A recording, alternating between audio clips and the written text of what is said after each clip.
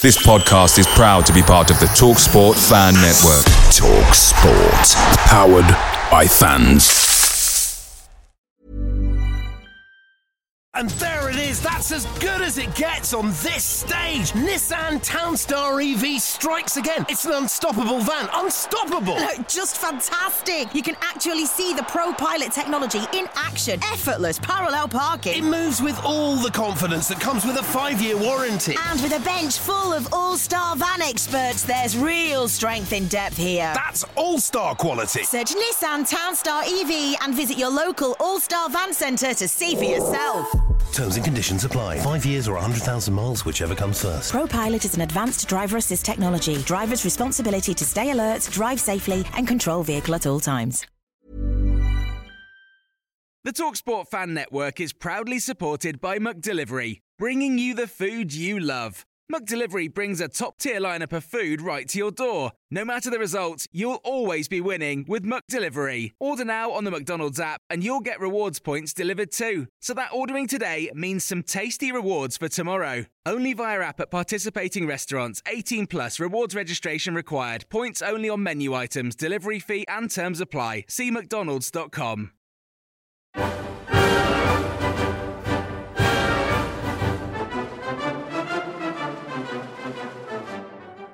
Welcome back to a live recording of Green and White, brought to you by Argyle Life. I need to cut out my errors tonight. I can't do as many as usually, because normally I can just edit those out, and I can't do that here. So as we go through, if anybody wants to jump in and ask questions or raise points or whatever, do request. But whilst we wait for Finn, Joe, do you want to just run us through last night's 4-2 defeat to Crystal Palace?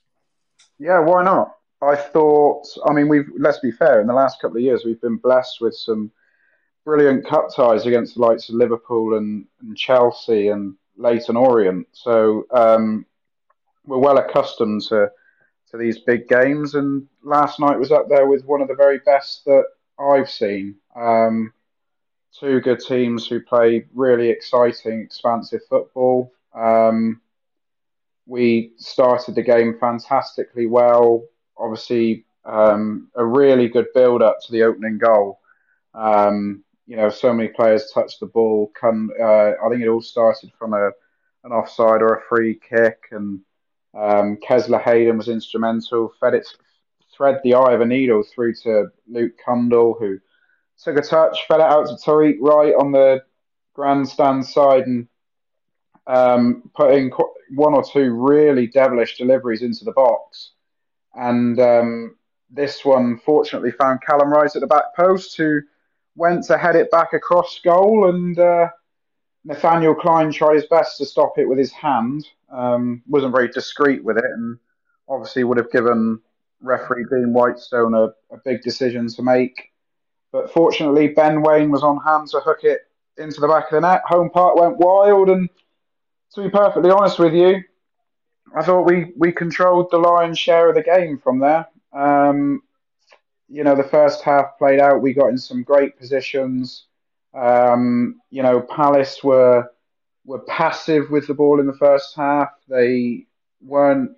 I don't want to say they didn't look confident, but they weren't aggressive. They weren't positive enough.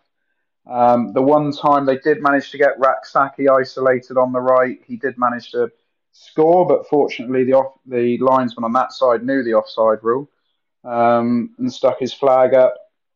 Got in at half-time 1-0. Obviously, you're then thinking that the dream is on, and you expect Crystal Palace to come out in the first half with a bit more aggression. They'd want to get in our face, and 33 seconds later, Luke Cundle decides that he'd score a fantastic effort from outside the box. And it really is such a sweet strike. All of about 25, 30 yards. Sam Johnson had no chance. And at 2-0, 46 minutes on the clock, the dream is well and truly on. But in the back of your mind, you know that the names on Crystal Palace's bench are daunting. Roy gives it 10 minutes. Nothing improves. Palace offered nothing after we went 2-0 up. And then on come Schlupp, Ayew and Eberechi Eze. And the next sort of 5-6 minutes of football were about as one-sided a 5-6 minutes of football as I've ever seen. I think we touched the ball about a dozen times in about 6 minutes. All three of them got an assist. They start. At one point they were attacking with just Edouard and Mateta, and then instantly they were attacking with Ayew, Schlupp, Mateta, Edouard, Eze. Lerma was getting forward. Riederwald was getting forward when he could. I mean, it was bonkers. Um, and they put us to the sword for 5 or 6 minutes, and we looked rattled, and we eventually settled down, got back into a rhythm. Ben Waine made Johnston pull off a brilliant save from a almost identical position to Cundall scored. We did get ourselves into one or two little positions, but we just couldn't cope with the ability of some of the players that Palace had on the pitch at that point. And then at 2-3, you're thinking, there's always a chance you might be able to nick one. I would say from a set piece, but we all know that we're pretty poor from them, so it's a waste of time mentioning that. And then, it was just a mistake from Butcher, really. Kessler Hayden gets an advantage from the referee that wasn't really an advantage, but he let it go as Butcher received the ball. He got done by Eze, and the result was then inevitable as Jean-Philippe Mateta got his hat-trick. I mean, one thing I will say is when Crystal Palace strike the ball, it stays hit. I mean, crikey, they were rifling them into the back of the net. But look, there's nothing to be ashamed about. We've gone toe-to-toe with a very good side. Roy Hodgson was extremely complimentary post-game of Argyle, of Stephen Schumacher, of the match, of the crowd, of the atmosphere. So all in all, it was a good exercise. It wasn't to be in terms of progression in the cup, but still plenty of positives. And let's be fair, we were 2-0 up after an hour with our B side out there. We'd made more changes to our starting 11 than Crystal Palace had. We'd made 9 changes. Only Scar and Kessler Hayden remained, and Kessler Hayden was playing then on the opposite side of the pitch. So all in all, it was plenty of positives. Another excellent performance. I don't think we can criticise any of the performance levels so far this season, even if that's now 3 defeats in a row. Yeah, obviously you say about I wasn't really listening. I was listening. Most people don't when I give a report of a game, in all fairness. I didn't listen to the last sentence that you just said because I famously can't multitask. 9 changes then. Seeing as Finn's not here with us yet, we'll just crack on. Yeah. 9 changes to that lineup. Only Scar and Kane Kessler Hayden remained. Mm-hmm. I think I was a little bit shocked with the rotation, but at the same time, obviously that squad, like you said, managed up until the 60th minute or so. Mm-hmm. Who impressed you the most then out of those 9 changes? There's a few. Tyreek Wright had his best game in an Argyle shirt by a mile. Touch wood, God willing, he can maintain his fitness moving forward. Julio Pleguezelo, he just doesn't let anything through him, does he? He gave the ball away once or twice in the first half in particular, but other than that, he doesn't let them past him. I thought Luke Cundall, it's so easy to say that Luke Cundall had a good game because he scored a worldie from 30 yards out. But I thought he was very good on the ball. Ben Waine was impressive up front, probably his best game. I know he scored 2 in the last round, but that was probably his best performance in an Argyle shirt. But I want to pick out Lewis Warrington. Obviously, we eulogise about Kane Kessler Hayden on a podcast basis, so he can have a night off from praise tonight. I want to talk about Lewis Warrington because a lot of people were a little bit overcritical of his performance against Leyton Orient, and we have to remember that you don't know what sort of pre-season he's had at Everton. He's obviously had very little game time, and he's definitely getting up to speed. And I thought he was absolutely outstanding last night in that Houghton position. Really composed on the ball, got us going forward on a couple of occasions, calmed it down when he needed to. And actually now, when you look at it, we've got 2 very, very good sitting midfielders in Jordan Houghton and Lewis Warrington. five or six of them have really put their hand up and given Schumacher a bit of a headache towards Saturday, I would suggest. Yeah, on that then, how many of those do you think start on Oh, Saturday? don't ask me that. You want me to play Schumacher roulette again, don't you? We did this all the last season and I was hopeless at it. Well, I think Kundal came off after about 65, 66 minutes, if my memory serves me right. And I just wonder whether he's come off with a view to Saturday. I'd quite happily have him as one of the midfield three. Who plays on the other side, I'm not so sure. You could go with Randall. I was a little bit disappointed with Randall, if I'm honest, on Saturday at Birmingham. Callum Wright did okay in a different position last night. Um, as much as I praise Warrington, it's probably difficult for him to get into the starting 11 just because of how good Jordan Houghton's been so far this year. Again, you're not going to drop your top goal scorer for Ben Waine. Tariq Wright isn't going to get in over Morgan Whittaker or Barley Mumba, even though he was good. You say top goal scorer over Ben Waine. They have the same amount of goals. Well, in the league, Ryan Hardy's a little bit ahead of Ben Waine, isn't he? Let's not be all facetious about it.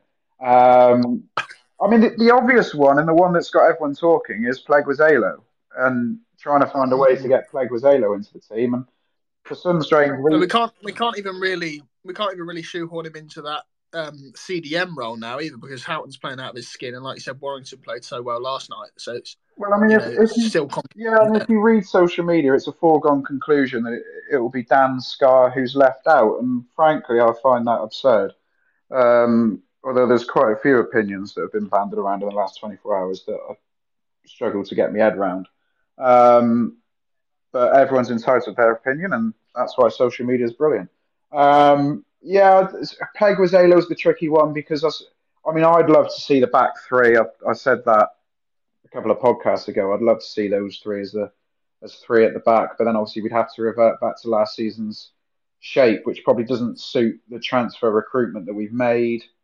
So it's an interesting one.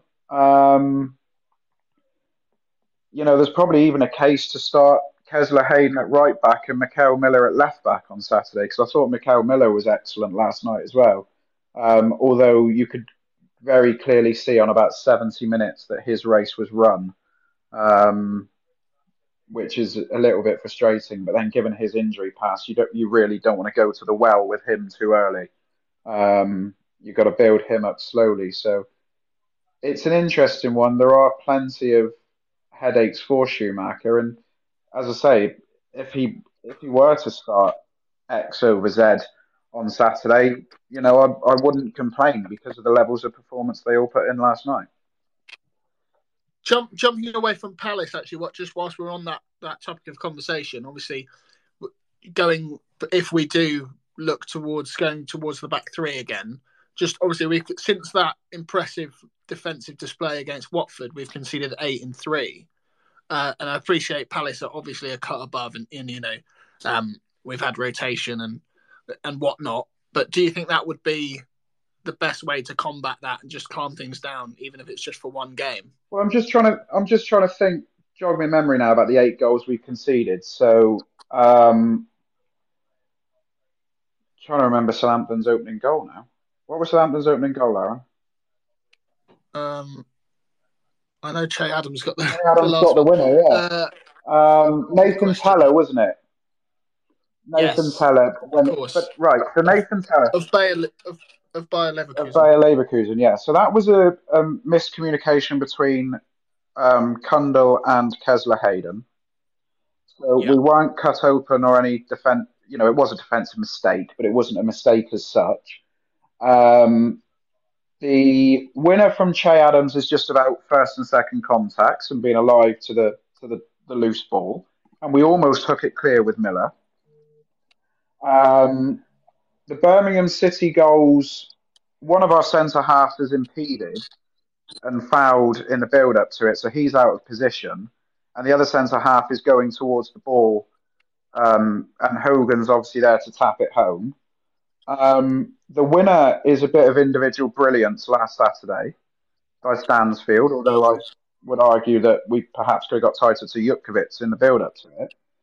And then you look at last night's goals, and I mean, to a lot of neutrals, people will be sat there thinking, "Oh, where's the defending?" It's all too easy for Crystal Palace. But by that point, we'd put so much into the game that they were only getting stronger in the match.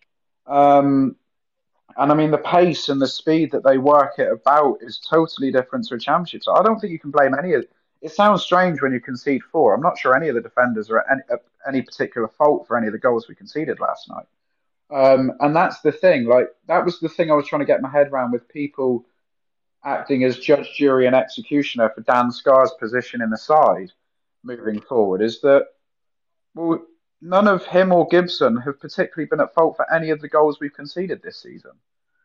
Like, I can understand it if we're conceding the same type of goal every game, or we're making the same mistakes every game, but I'm just not seeing it. So it's not. We're also only just at the end of August, so we don't need to panic.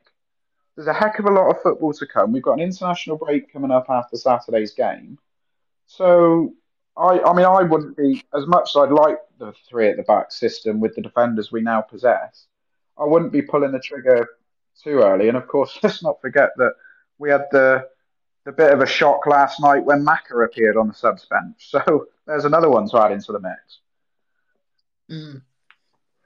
But Macaulay Gillespie's, I think we've done enough on the back five, but Macaulay Gillespie's re-emergence might signal that back three is now more likely anyway, just because now we have backup if whatever. But moving on anyway, back to Palace. Benji Styles, who's listening, has asked, and I know you didn't want to give him much praise because we do it every pod, but he says Kane Kessler-Hayden, possibly the best ever individual performance he's seen from someone in green. Is that, as Sam Down would say, hyperbole? Hyperbole.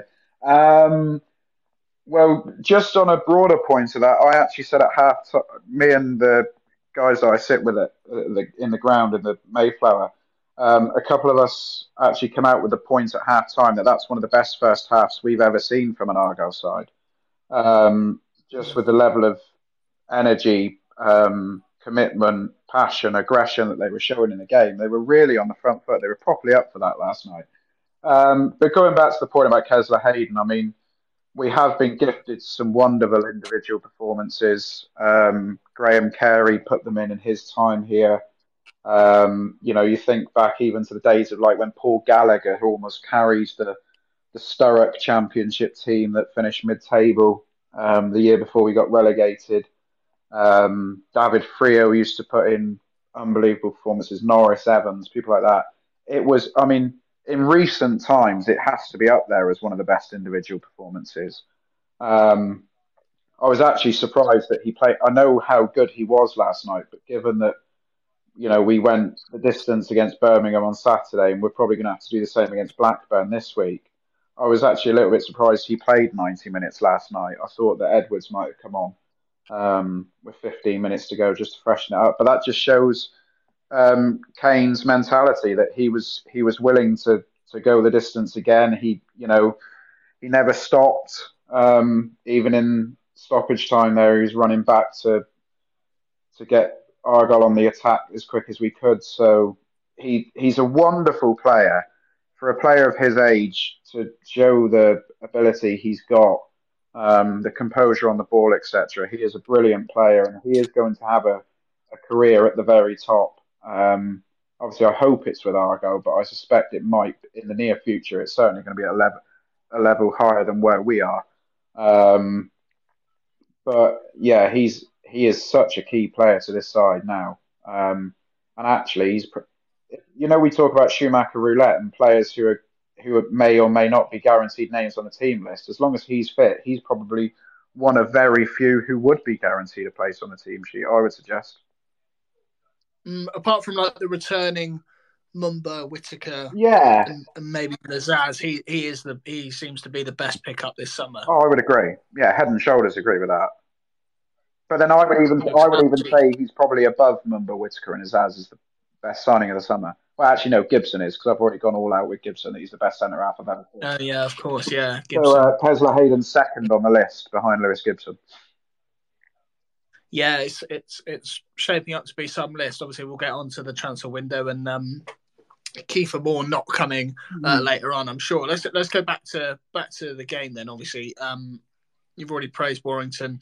Ben Waine on the score sheet, lovely move by the sounds of it. On I paid to listen to it on Argyle TV, and then realised it was free on BBC Radio 5 Live. Yeah, Franny Benali was in the commentary box last night for Radio 5 Live. He was. Good player. He was indeed. He was very complimentary of us. I switched over at half time to see if there was like a less, I don't want to say biased, but a less partisan view of the game, and they seem to be absolutely raving about us. Yeah. But there's £2.50 earned for the club anyway. I don't really Simon mind. will be pleased. Exactly. There's Matey's booking fee back anyway. Yeah. Anyway, lovely move. Obviously, Tyreek Wright cross headed back across goal by Callum Wright by all accounts, and knocked in at close range by Ben Waine. Yeah. He was alert. Good goal. Yeah, he was alert to it because I was too busy on my feet screaming for a handball against Nathaniel Klein. So if I'm honest, I had to watch the highlights back when I got home because I didn't see how Wayne had finished it because I was too apoplectic at shouting at Dean Whitestone for not pointing to the penalty spot. I thought the move had already gone dead and we weren't going to score. But yeah, I mean, I've seen it back this morning. He's just intelligent. He's alive to the situation. He hooks it beyond Sam Johnston, who was rooted to the spot. But he was a live wire all game, Aaron. He made one run that I can't for the life of me remember who fed the ball through to him. It might have been Kesler Hayden actually, through the middle of the park, and he was just sort of half a yard behind Tompkins and perhaps on the wrong lead foot. You know, he was going to the right when if he'd gone to the left of Tompkins, he may have got on the end of it just with the trajectory the ball took. But you know, I think after the Leyton Orient game, I sort of suggested that maybe he's in need of a bit of game time elsewhere in an ideal situation. Obviously, that's not going to happen. But last night, he would have dispelled any myth that anyone had about him. You know, obviously, he's new to English football. It's totally different to the A-League in Australia. So it will take time for him to adapt. But he's getting there, and the more games he plays, and against such a high-quality defence that he went up against last night. I mean, what was it? Klein, Tariq Mitchell, Tompkins. I think it was Richards, the other centre half, was it? Off the top of my head. And then they brought on Mark Gahey in the second half. I know Wayne. I'm not sure Wayne played up against Gahey, but you know he went up against a serious back line last night. And he was causing them problems, and that can only be a positive. And if he can maintain that level of performance whenever we need him, and we will need him, because as we're going to come on to on one of your later bullet points, there's no guarantee that there's going to be any support coming in for him.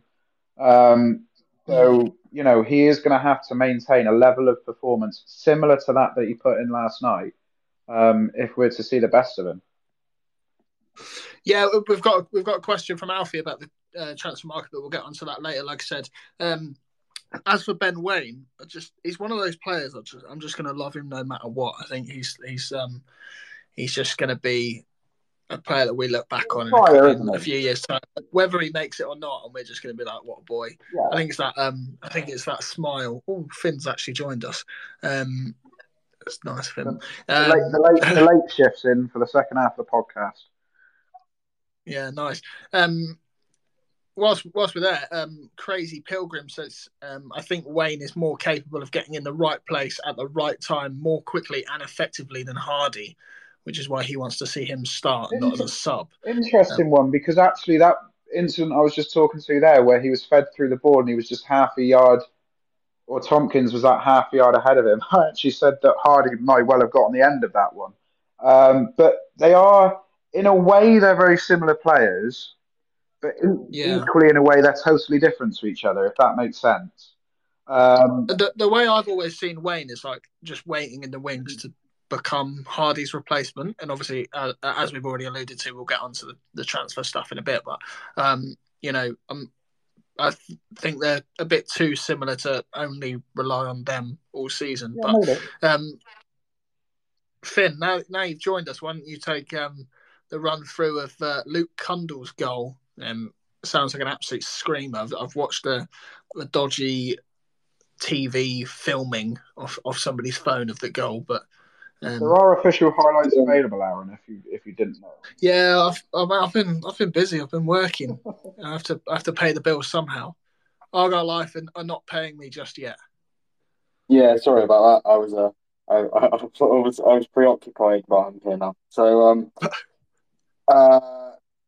yes. So it was probably, I said at the time, it's actually the best goal I've seen at Argyle scored by an Argyle player for some time. At home park. Yeah, it was just really good. We started off the second half really strongly. And he basically just got into a position,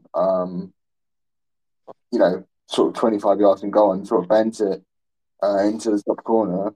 I think with his right foot, although it was the right foot, right? I'm right in saying that? Or was it his left? Anyway, yeah, he bent it into the top corner, and to be honest, as soon as it's a cliche, isn't it? But as soon as it left his foot, it was destined for the top corner, and to beat a keeper of Sam Johnston's quality like that, it was pretty impressive. And it's good to know that, because I know that he scored only 4 goals last season or something like that, but they all came in like the last 10 matches of the season. So he's clearly developed an eye for goal, and that's that can only be a positive going forward. Yeah, Joe, I can imagine Roy said, get out there, start the second half fast, and I was expecting them to come at us, but obviously it was the other way around. I can imagine that took a few people by surprise as well. Took me by surprise. People not in there. I mean, I was sat in my seat, but it certainly took me by surprise. I mean, even from the kickoff, like we were live for every second ball. Like, it was a little bit scrappy, the build up to the goal. He pulls off a delightful back heel to Miller, which sets him away. And they try and find Wayne, and as it's cleared away, it falls to Cundle as Callum Wright, I think it is, goes up for a header. But yeah, I mean, it certainly caught me by surprise. And as you say, I think we all sort of thought, that's a great first half. Let's enjoy it. But we all just expected an onslaught from Palace straight from the first whistle, similar to what Southampton did to us the other week when they really come at us after the halftime, after the second half got underway. But it just didn't materialise. And obviously, we scored within, 34, 35 seconds of the restart. So it was the perfect way to get the second half going. It's obviously just a shame that they had multi-million pound valued players to come off the bench, which is rather infuriating of these Premier League sides, I feel. Shouldn't be allowed. Yeah, Finn, I think you might understand this reference a bit better than Joe, but feel free if you do, Joe. But that kick-off cheat on FIFA is you just like you kick off the second half and all of a sudden you're 1-0 up. In my case, 1-0 down. To be honest, Joe, you've already alluded to it there. Obviously, it didn't take long for Palace to go from 2-0 down to 4-0 up. 2-0 down. I'll come to Finn. 2-0 down to 4-0 up. Now that would have been some effort last night. Yeah, that's impressive, isn't it? 4-2 up. Well done. They're first coming from a move down Palace's right, with Ayew's cross being pressed home at the far post by Odsonne Edouard. Run us through that one, Finn. Just run us through all three of them. They all seem pretty similar. Their first 3 goals. Yeah, just whatever. Just run us through Palace's finishes. Yeah. Okay, so I can run you through the first 2, and to be honest, for the third one, I was already I sort of saw what went on, but I was so shell shocked by the 2 quick goals. It was kind of like but the first one, I mean, it was head in hands. Yeah, absolutely. The first goal, Eze just immediately showed your class, picks up the ball, jinks inside a couple of players, spreads it wide, and eventually gets to Ayew on the right wing.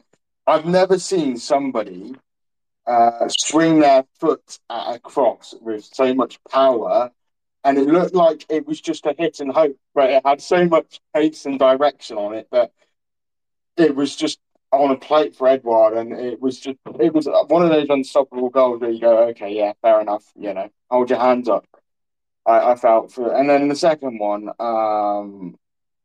I just, I mean, I'm trying to wrap up in my brain like what the difference between the second and third goals, but what I would say is basically, I think the second and third goals both came kind of they just immediately turned on the gas as soon as they came on, and kind of was just sort of walked through us. I think for the third one, I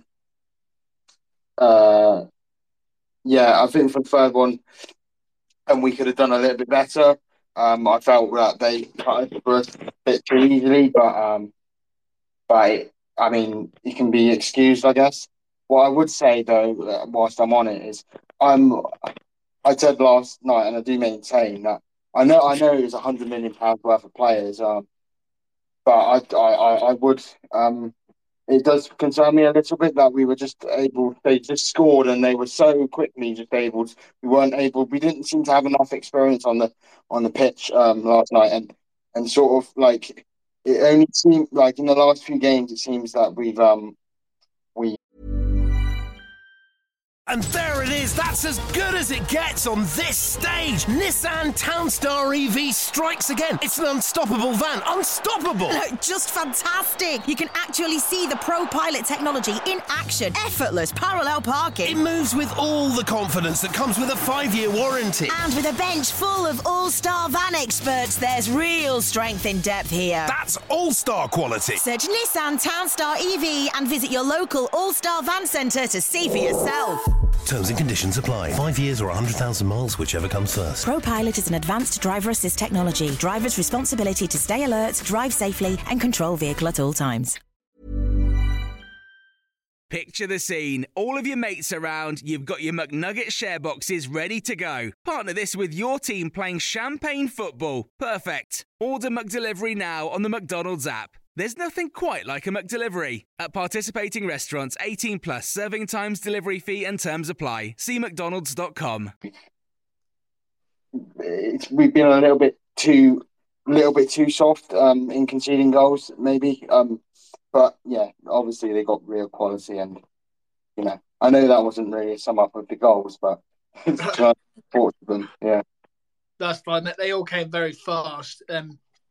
Joe, obviously, those three came in the space of 4 minutes? 3 and 4 minutes, yeah. Anyone particularly to blame there? Obviously, you're a big defender of Callum Burton. Is there anything he could have done better? Anyone particularly to blame? Roy Hodgson? No, look, I mean, the first one, as Finn says, rifles it across the face of goal, and Edouard gets it gets beyond Warrington, and Edouard sticks a boot out, and it goes into the top corner. The second one, it's all very neat and intricate on the left side, and Eze's put through. I'm trying to remember if that was the one that a lot of people on our side of the pitch by the grandstand were incensed was offside. I mean, I don't know whether you've got ref watch on the agenda, but the linesman on the grandstand side didn't have a clue all night. So it'd been folly hope expecting him to put his flag up. He'd have probably signalled a throw-in. But Eze got through, and it was all too easy for him. He got past right, and he put the ball in, and Mateta sort of bundled it over the line. Burton will probably be a little bit disappointed with himself because I think it's just hit at him, and it sort of comes off him and goes in. It's all very peculiar, but Burton definitely gets a touch to it. The third goal, Mateta rifles it in, doesn't he? We go long, Wayne misses his contact, Warrington heads it into the centre of the park, and they pick it up. And Schlupp feeds Mateta, and he's just away.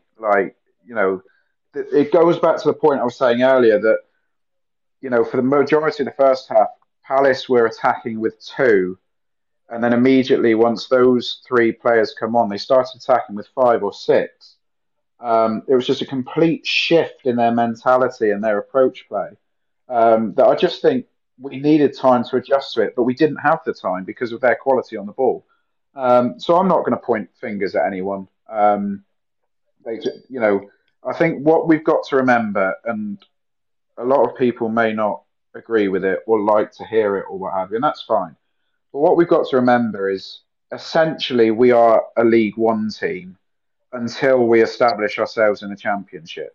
So until we're stabilised in the Championship, we are essentially a League One team. And we've just gone up against a team who, in the last 5, 6 years, have spent the majority of those years in and around the top 10 of the Premier League.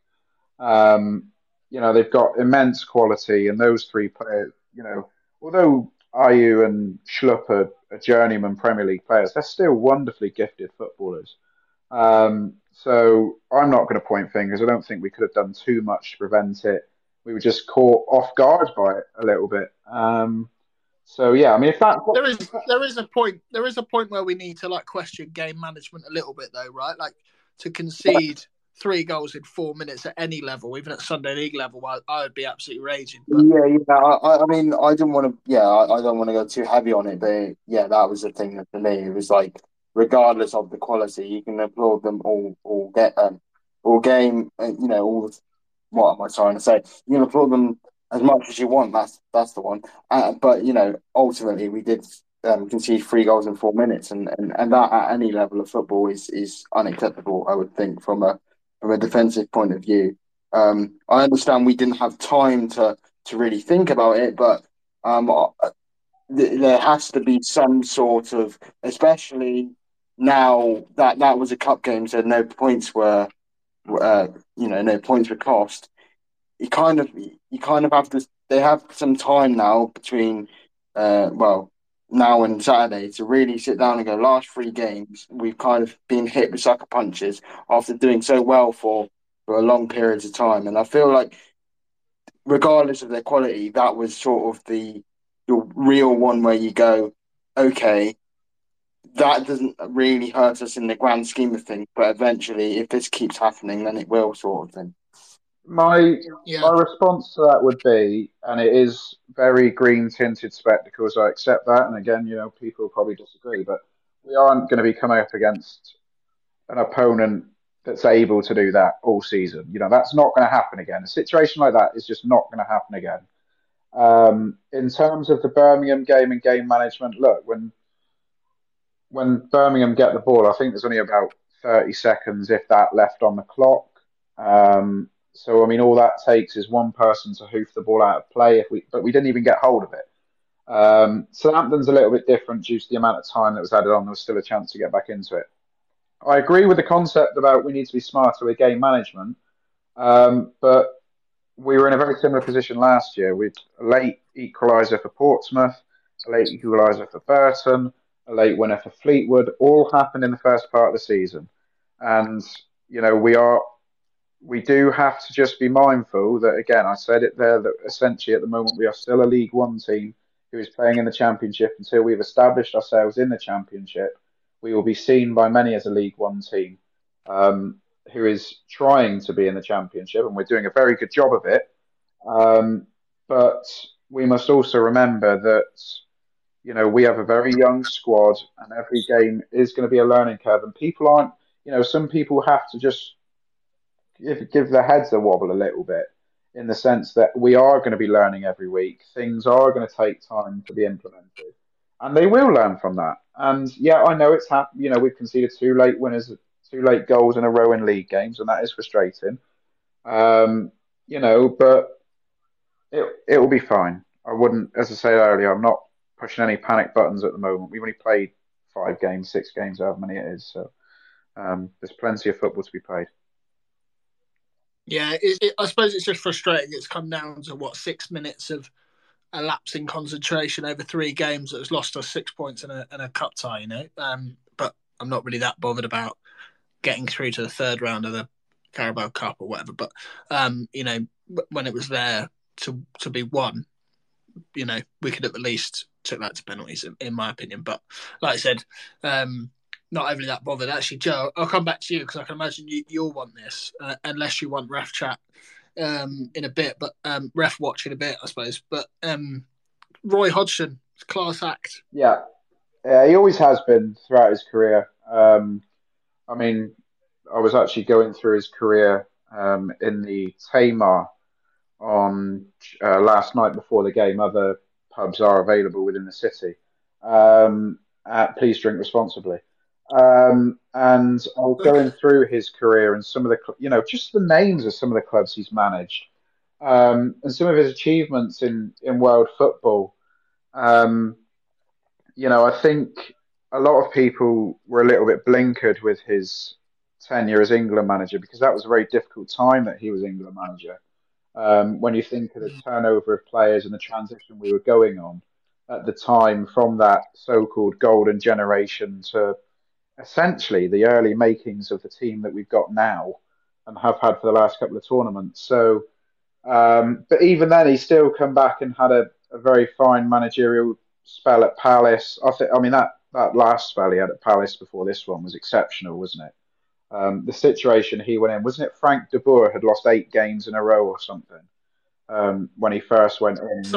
And he turned them. I think they finished 8th or 9th that season. And as you say, he's just a class act. And he said it after the game, and I'd like to think he meant it. That had we won the game last night, he'd have still come out with everything that he said.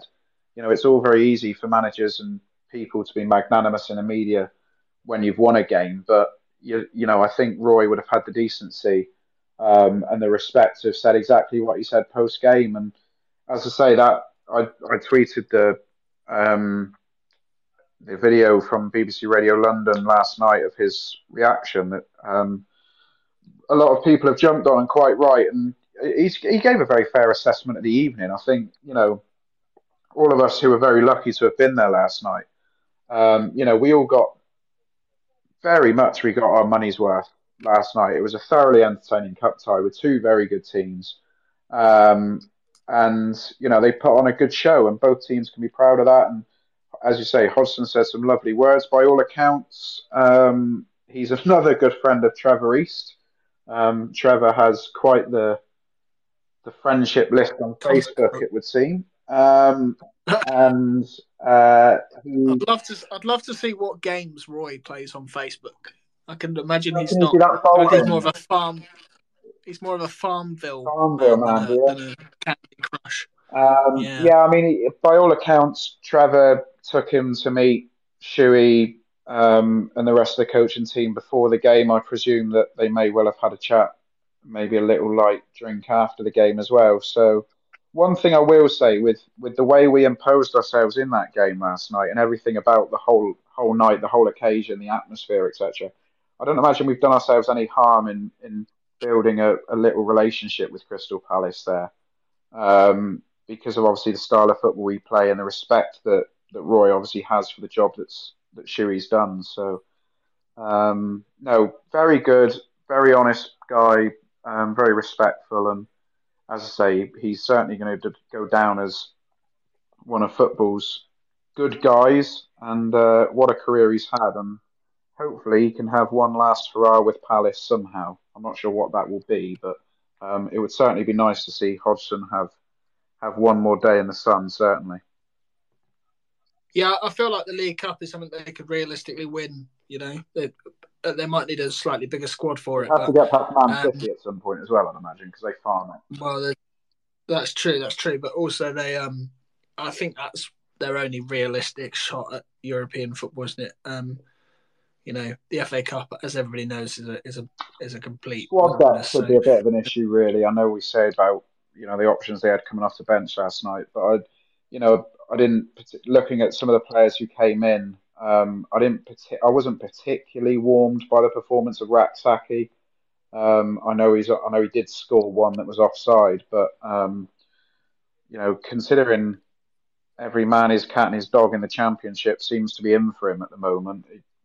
I'd say there was a fair few scouts at home park last night. It'd be interesting to know what they thought of his performance, but they are probably 3 or 4 players light from even being able to compete with the likes of Brighton, Villa, and Brentford nowadays in the Premier League. But that's a Crystal Palace problem, and this is not a Crystal Palace podcast. Exactly. I don't know if you've both got anything else to add on the Palace game, or if anybody wants to hop in. Can I just jump on with a little bit of ref watch? Yeah. Before we see if anyone else wants to. Before you do that, yeah. If anybody wants to ask any questions or jump in, just let us know. Yeah, we'll have you on after Joe's little rant about the officials. Request to speak, because then you don't have to hear me talk. It's not a rant about the referees or anything, apart from the fact I've already said the linesman on the grandstand side didn't seem to have a clue what he was doing. Last night, I did tweet it. It was the first time I've ever seen a player have their shirt actually pulled off their back at a set piece and not get anything for it. I don't know who the Crystal Palace player was who lost his shirt, but it was pulled clean off his back, dropped to the floor, and he was sort of stood over it with his arms outstretched, remonstrating with Mr. Whitestone.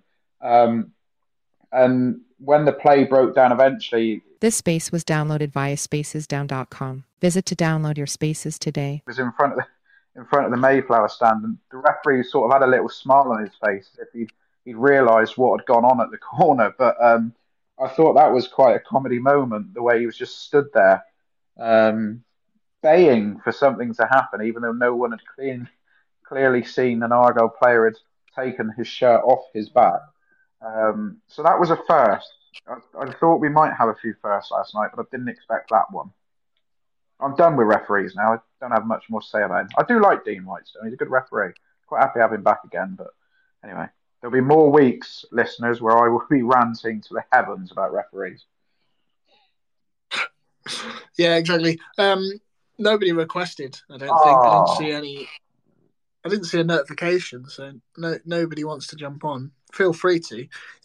Shall we move on to the transfer window then? Do we have to? Yeah. Pretty non-event. Pretty much a non-event at the moment. Well, yeah. That's the problem. We've pretty much summed up August. So let's just jump in the transfer window. Obviously, it slams shut at 11 p.m. on Friday. Are you worried about a lack of signings, Finn? Listen, I think before I say lack of signings, because I know people will jump in on this. I know that we've signed 10 players. I mean, striker reinforcements. Just to make that point clear. Go on, Finn.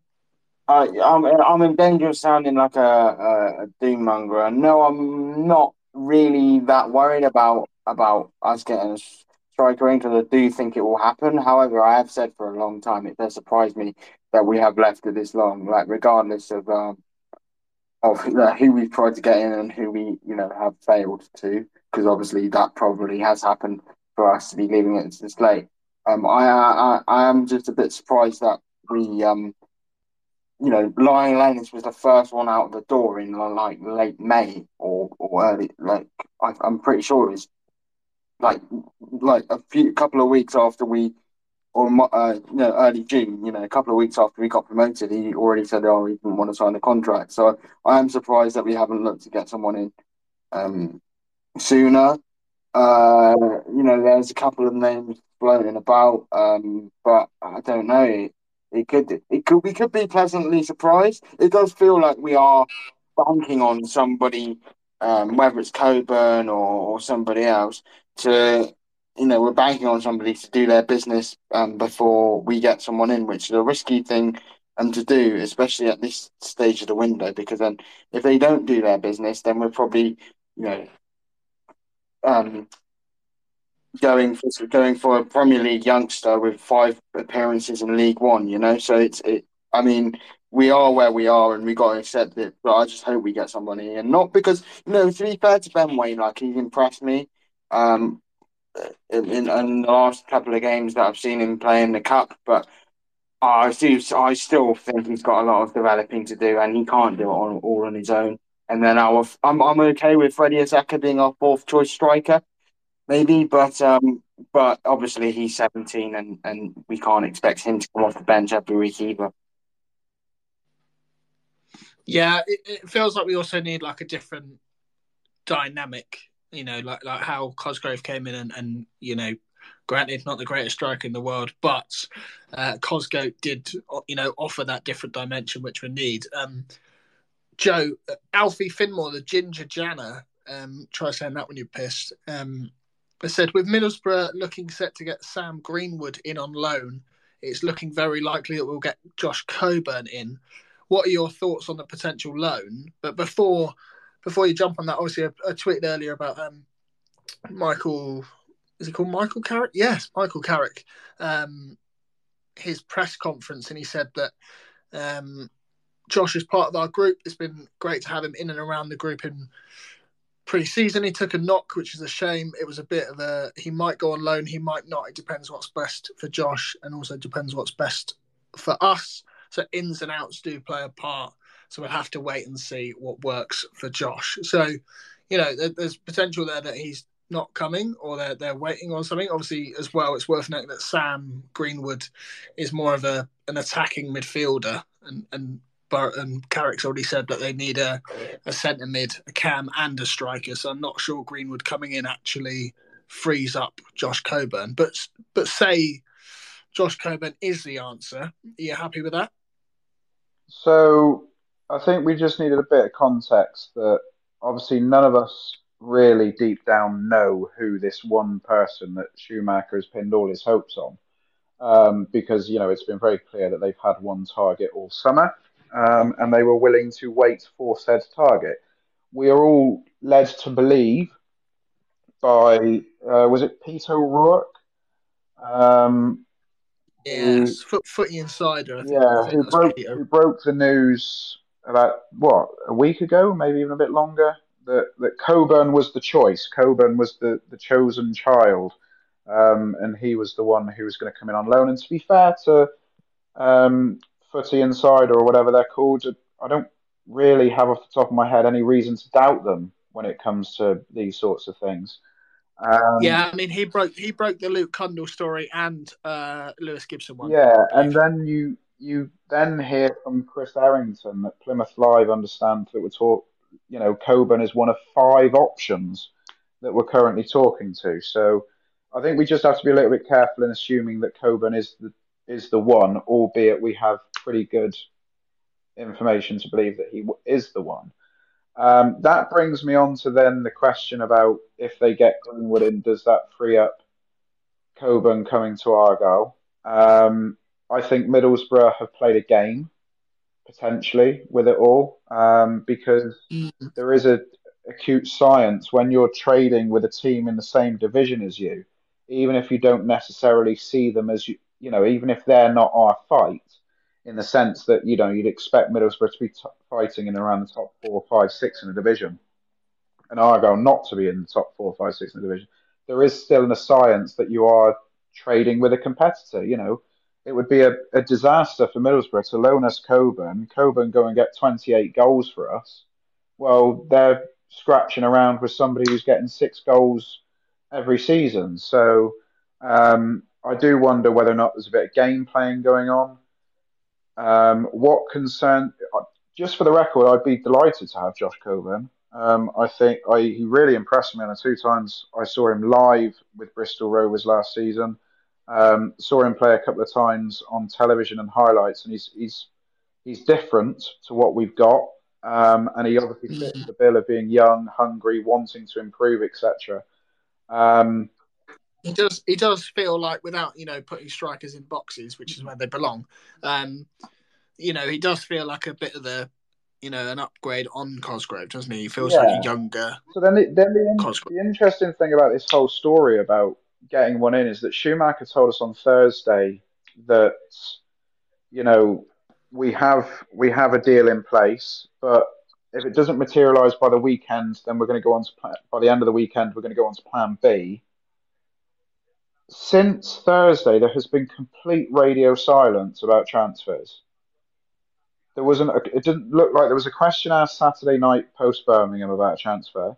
There was no questions asked in the build-up to the Crystal Palace game again about transfers, and there was no question asked in the press conference or on the club's interview with Schumacher post-game last night about transfers. And I don't quite know how I sit with that. Whether or not it's a very delicate situation about who we're trying to bring in, I don't know. But it's just a little bit odd how very quickly it's all gone very silent about the player we're trying to bring in. Yeah, I get that, but I also think like football managers are football managers, and they're only ever going to give journalists, Stewie is going to repeat the same thing. I'm not going to tell you who it is, but we're in for people, and we're clearly in for people. We have to be, surely, but didn't Schumacher go against his usual tactics when it comes to talking about transfers by telling us there was a deal in place for this person and he's very confident it's going to go through? Schumacher doesn't normally breach details like that. He'll tell us, we hope something will be done this week, but he doesn't then.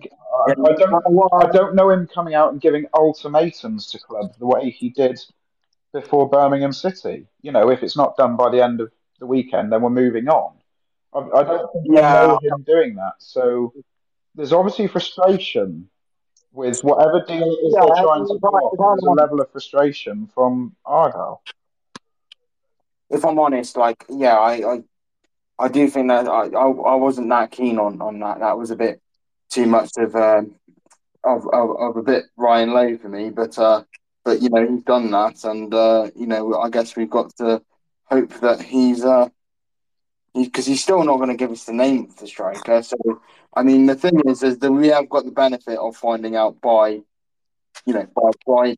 So it's not like we know we're going to find out whether we're going to be scrapping for someone late in the window or. Well, my view on it is that we're not going to, if we've not got anyone in, I would say by close of play tomorrow, I can't see us getting anyone in at all, because I don't see us going out and signing a body just to having a body's sake.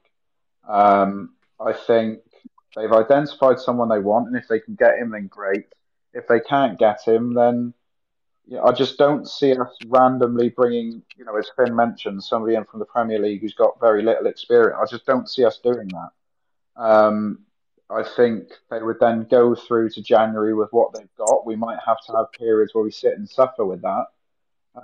But with the whole transfer policy that we have now, and with the way we approach our recruitment, I just don't see us wasting time getting somebody in who's not going to improve us. Just because we all feel like we need a third striker. So I think if it feels right, it will be pulled off. But I just don't see us panic buying between now and Friday. In my opinion, we're not wasting time getting a striker in, even if it's not one that we wanted to start off with, because currently we don't have really even the option to change to a two up front formation.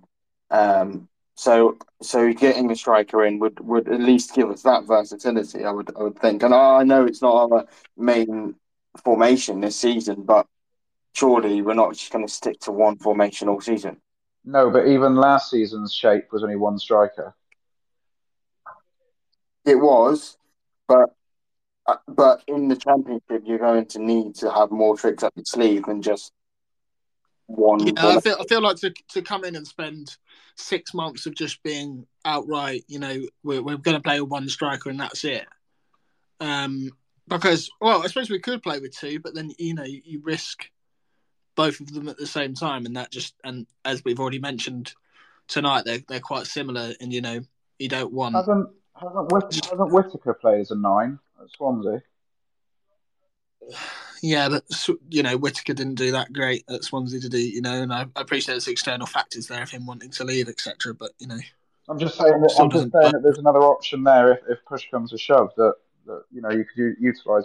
I'm sure there's versatility in this squad. And I'm sure if needed, Matt Butcher's played everywhere else on the pitch, so who's to say he wouldn't? But that's what I mean. Right? Like you could, if needs be, you could play Mumba and Whittaker up front, but I wouldn't recommend it. Send Connor Hazard up front when Cooper's fit. I'll send him up for corners, but that's about it. It's absolutely massive. I just think, Aaron, you know full well where I stand at the moment with the transfers. I am a little bit concerned that there is just a bit of radio silence, if you like, around it all. Yeah, there's at least normally some sort of conversation, some sort of chat. We will find out a lot more tomorrow, because I can guarantee you that Chris Errington will be hot on it tomorrow. because of course tomorrow's press conference day before the Blackburn game. So I would say that at some point by lunchtime tomorrow we'll have an indication of what's going on. I just read between the lines from what Schumacher said last week that maybe we are now moving on to Plan B from whoever Plan A is. But I'd love to know. I'd love to know those five names that we're talking about. I can imagine we're moving on to Plan C and D. Personally, I think Plan A was a striker that we were never going to get, and that's being touted to Sheffield United and Cardiff and Finn makes a good point Middlesbrough. earlier though that it'd be interesting to ask somebody at the club, with Ennis moving on so early in the summer, whether or not we're already on to Plan C, D, E, etc. for bringing players in, because surely they'd have realised pretty early on in the summer that we were going to be short up front. With obviously only Wayne and Hardy, so it'd have been interesting to know if we've already had to move on from Plan A, etc.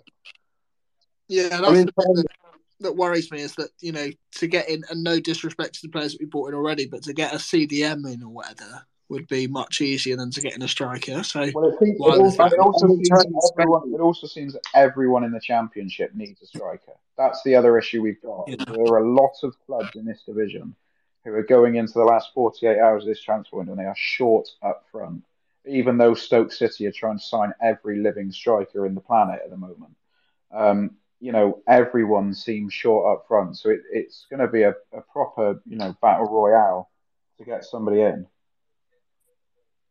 I'm entirely speculating here, but is it possible that we lost Ennis so early in the summer, and then we wanted to get Barley Mumba and say Morgan Whitaker back, and we worked hard on those, and sort of the opportunities come along to make that happen when they weren't necessarily always bang on to happen at the start of the summer. And then we realised actually how competitive this window has been. Not many teams have signed a lot of players, and we have signed 9, but it's been, it's been hard work this transfer window. Clearly, even for us fans, being when we're going to get players in, and we have got players in, but maybe we just kind of took it for granted, maybe a little bit. I'm not sure that Ennis left so early, and we thought, well, we got lots of time. Let's prioritise other positions, and look, that hasn't harmed us in a certain way. We've got Ben Gibson and Blake Israelo with, without going too over the top, they're some of the best centre backs I've seen at Argyle in many a year. So but maybe there is something to be said that we kind of just did say, oh, we'll deal with that later, and now we got to the point where we thought we were going to get someone in, and that hasn't materialised, and now we're sort of searching around for somebody who.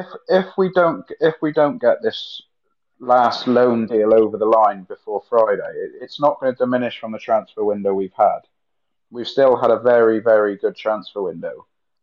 It would just be a question that certainly at the next fans forum, I'll certainly be putting towards Neil if he's going to be on the panel, just to know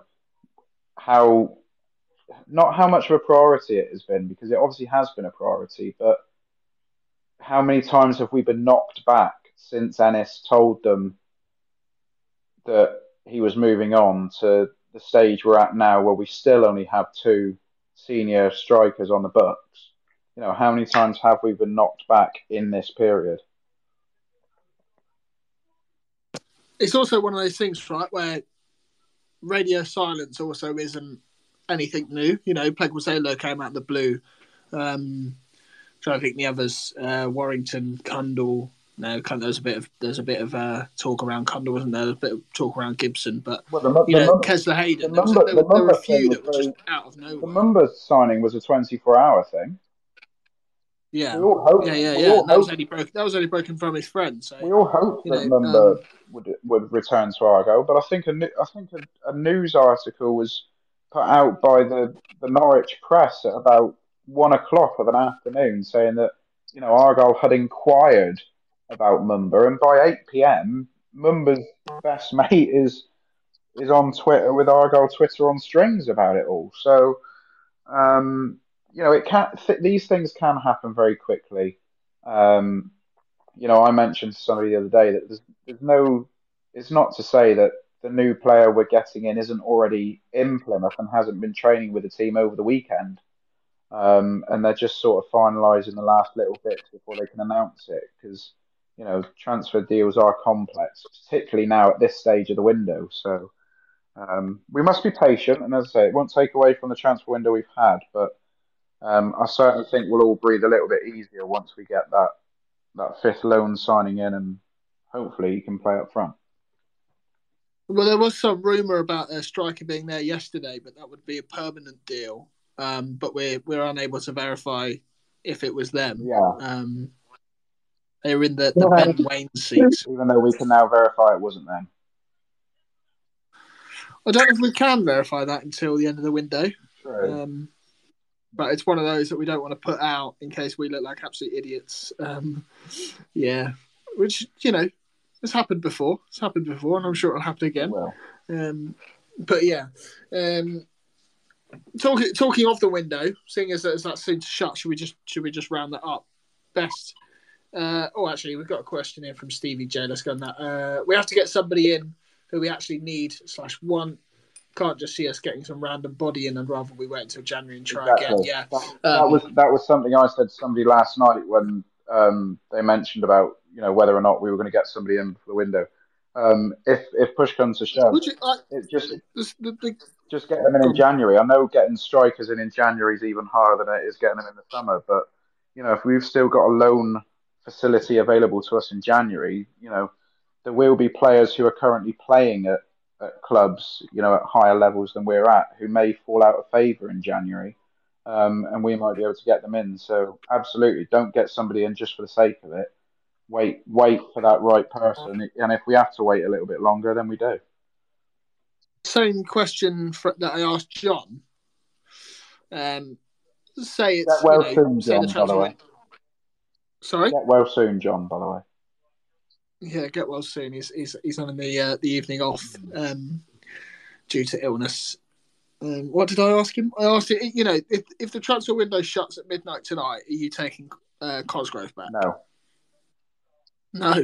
Wow. I don't mean that in a derogatory term, Sam Cosgrove, but I just, it sort of is derogatory, isn't it? Because I don't want him, but I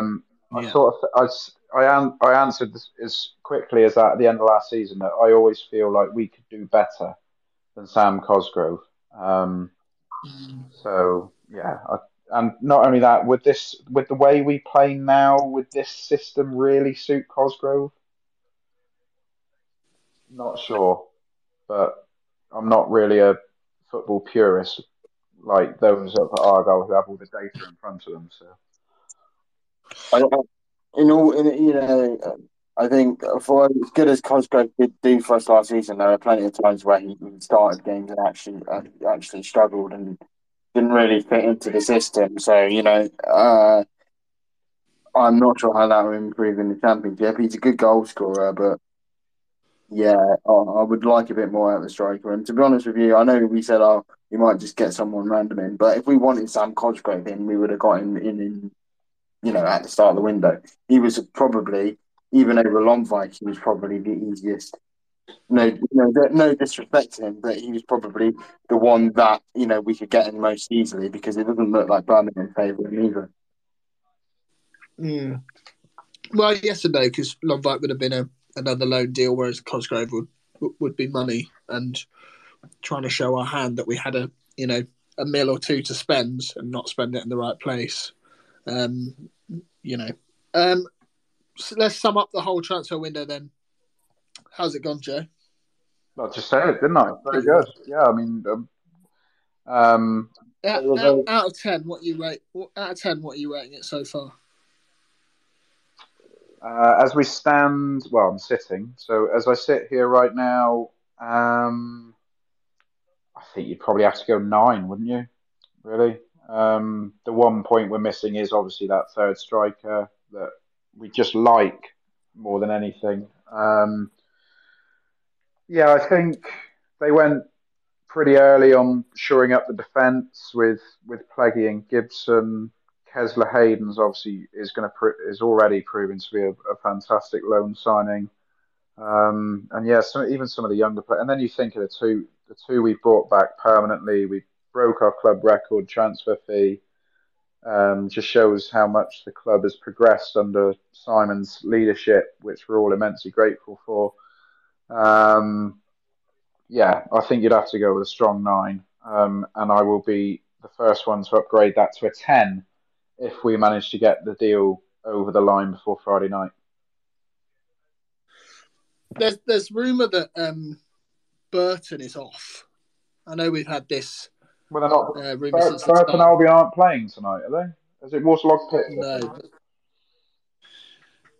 There's rumour that Callum Burton is off. I know we've had that some talk of that. I don't really want to reveal sources. Can't see it this transfer window. No, obviously Conor Hazard's been called up for Northern Ireland as well against games against Slovenia and Kazakhstan. Yeah. Obviously, if he gets injured, then we're left incredibly short. Exactly. If Burton goes, does that mean that Cooper's going to be back quicker than expected? Or no, because didn't Schumacher say a couple of weeks ago they've actually not slowed down Cooper's return, but they've just told him to take it because he was working immensely hard. Like he did an interview, didn't he, with the club website, and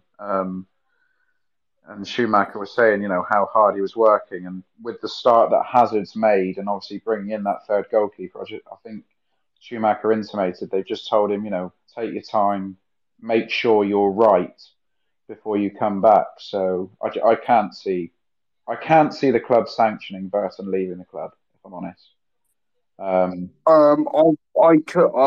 could in the one case, I know this is unlikely, that he injects some extra cash into us and then we see an opportunity come out for a striker on deadline day and that cash is used towards that striker. I know that's unlikely, but yeah. Yeah, Joe, obviously you've already mentioned the run-in in September. We did it for August, and I can't remember everybody's predictions, but what are you saying for points September? I think what's your guesstimation? I think we'll beat Blackburn. I think we will get a point at Preston. I think Norwich is a bit of an obscure one, isn't it? Because I think they're one of those sides that you're just not going to be sure which Norwich is going to turn up week in, week out. But again, it's on our patch, so I think we'll win that. And Hull are a bit of an odd case as well this year because I had them down to struggle. A lot of people had them down to be successful. They've gone and got a number of really good transfers done in recent weeks. So that I would actually say that Hull away at the end of the month is probably our hardest game in September. Obviously the Preston game will be hyped up by people in certain quarters, and they're well within their rights to hype it up. But at the end of the day, it's Plymouth Argyle versus Preston North End. I know there's a lot of connotations that will come with it, so there'll be added pressure on that one. But there'll be no more pressure on that game than what there will be on Blackburn on Saturday or Norwich after that. And that's the bigger picture with it. So yeah, I think if we can return, what did I say? I said a win, a draw. If we can return a minimum of 6 points from September, I think we can be pretty content with our work. As I say, we're still finding our feet at the level, and all these teams possess real quality and good players and big budgets and big expectations. So it's going to be difficult, but we're proving already that we're well up to the task, and why shouldn't we be? We've put in some fantastic performances. Every game, the performance levels matched the last, if not bettered the previous game. So, as long as the performance levels stay where they are, the results will come. I understand that everyone's viewpoint on the late winners that we've suffered the last couple of weeks, and I was probably not. I mean, I kicked a bin in my work about a dozen times last Saturday night with nobody around me. dread to think what people thought if they heard the bout of Tourette's I suffered. Um, but you get over it quickly. We put in a fantastic performance last night, and Roy Hodgson said it. If we can be anywhere near that level of performance week in, week out, then we are definitely. I still believe we will win more than we lose this year. But the sooner we get back on the horse, as it were, the better. Finn, predictions for points? In September or on Saturday? September. Yeah, it's quite a tough month. Who have we got apart? Is Hull, Norwich? Is Blackburn at home, Preston away, Bristol City away, Norwich at home, I Hull City I away. forgot Bristol City. We got the derby in there, haven't we? If you want to call it a derby, sure. Well, I mean, it is. Not sure many others will. The closest game we've got, therefore, probably constitutes a derby in football world. We'll win that. There you go. That's so yeah. I don't know. I think maybe so. I think Norwich is probably going to be the toughest game out of them all. I'd love to get something over Ryan Lowe at least. I know it doesn't really count for anything, but why not? It's be nice for his apprentice if you like to get one over on him. So I think we can get something there. So I'll go a point against Preston. I think we can win on Saturday. So I'll go 4, and then Hull. I think we could get a draw, though they look quite strong. So actually, maybe I'll say a loss there. Should we go? And then Bristol City, I think we can win despite us, having poor results in the cup there in recent years. And then is there another game after that? Did you say, sorry? So we finish up with Hull City away. Right, yes. So I'm going to go with, to say 7. 7 points. My prediction for Bristol City is that we'll win, and then Nigel Pearson will call Chris Errington an ostrich.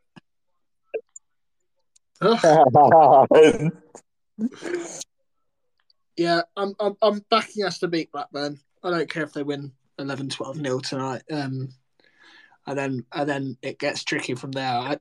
We're not very good at playing the occasion, and I'm not saying that Preston is an occasion, but I can imagine there'll be. It's just another game. No, I'm sure it is. You're right, but we've proven throughout history. But not only that when there is something riding on it, and when fans seem to think it's a big fixture, we crumble. So do you not think there are certain people in that dressing room who would quite like to? You'd see it more as just another game as well. So, it'll be interesting. You'd like to think so. It'll be interesting to see how we approach that. But anyway, we've got a game before then, so let's not worry about Preston for a couple of weeks. Anybody got anything else to add? I think that's run its course. Unless anybody wants to jump in and ask questions, I'd like to put a thing out to the supporters who are listening to this and will listen to this. We have a couple of weeks before we go to Deepdale on the 16th of September. And my challenge is that we have got to find a new line to the LA, LA, LA chant by the time we go to Deepdale. Because it is about time. There are 11,000 season ticket holders. There are 16,000 who are going to games. Somebody must be able to generate a better line for the song than the one that you all know I'm referring to. Which one's that? We mentioned, no other song mentions previous managers. It's about 6 or 7. What a tit. Anyway, apologies. I was going to say, Flo, that we need to find a new line for the LA song by September the 16th, whenever it is we go to Preston. Because, as I say, there's enough people who must be able to generate that song now.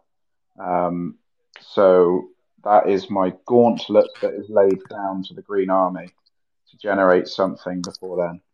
Other than that, I've got nothing else to add. I think we covered it all in the last one. Oh, brilliant. It's always good to accidentally end something early. I don't even know how I did that. I didn't even click end. But I always forget that if you switch accounts on Twitter, it hangs up. Yeah, brilliant. I think we'll call that a night then. I think we should. It was well worth setting this second pod up, wasn't it? Cool. Well, exactly. I didn't know if you had anything else to add. How did you get this job again? I don't actually know. Do not know. And I wouldn't call it a job because a job implies payment. And that is something that I definitely do not get. But anyway, thanks to everybody for listening and the ones that jump back on. I'm sure we'll do this again sometime soon. It'd be great to have more people hop in and chat, but it is what it is. We'll get there eventually. But yeah, cheers, Joe, and cheers, Finn. See you on Sunday night. Exactly. Cool. Cheers, mate. See ya. Later, mate. We'll call that a night, I think. But before we go, just a reminder to vote for us if you can in this year's Football Content Awards. Hopefully this pod has gone nice and smoothly and I've edited it properly and things make sense. Away days are great, but there's nothing quite like playing at home. The same goes for McDonald's. Maximise your home ground advantage with McDelivery. Order now on the McDonald's app. At participating restaurants, 18 plus serving times, delivery fee and terms apply. See mcdonalds.com. And there it is, that's as good as it gets on this stage. Nissan Townstar EV strikes again. It's an unstoppable van, unstoppable. Look, just fantastic. You can actually see the Pro Pilot technology in action. Effortless parallel parking. It moves with all the confidence that comes with a 5-year warranty. And with a bench full of all-star van experts, there's real strength in depth here. That's all-star quality. Search Nissan Townstar EV and visit your local all-star van centre to see for yourself. Terms and conditions apply. 5 years or 100,000 miles, whichever comes first. Pro Pilot is an advanced driver assist technology. Driver's responsibility to stay alert, drive safely, and control vehicle at all times. This podcast is proud to be part of the TalkSport Fan Network. TalkSport. Powered by fans.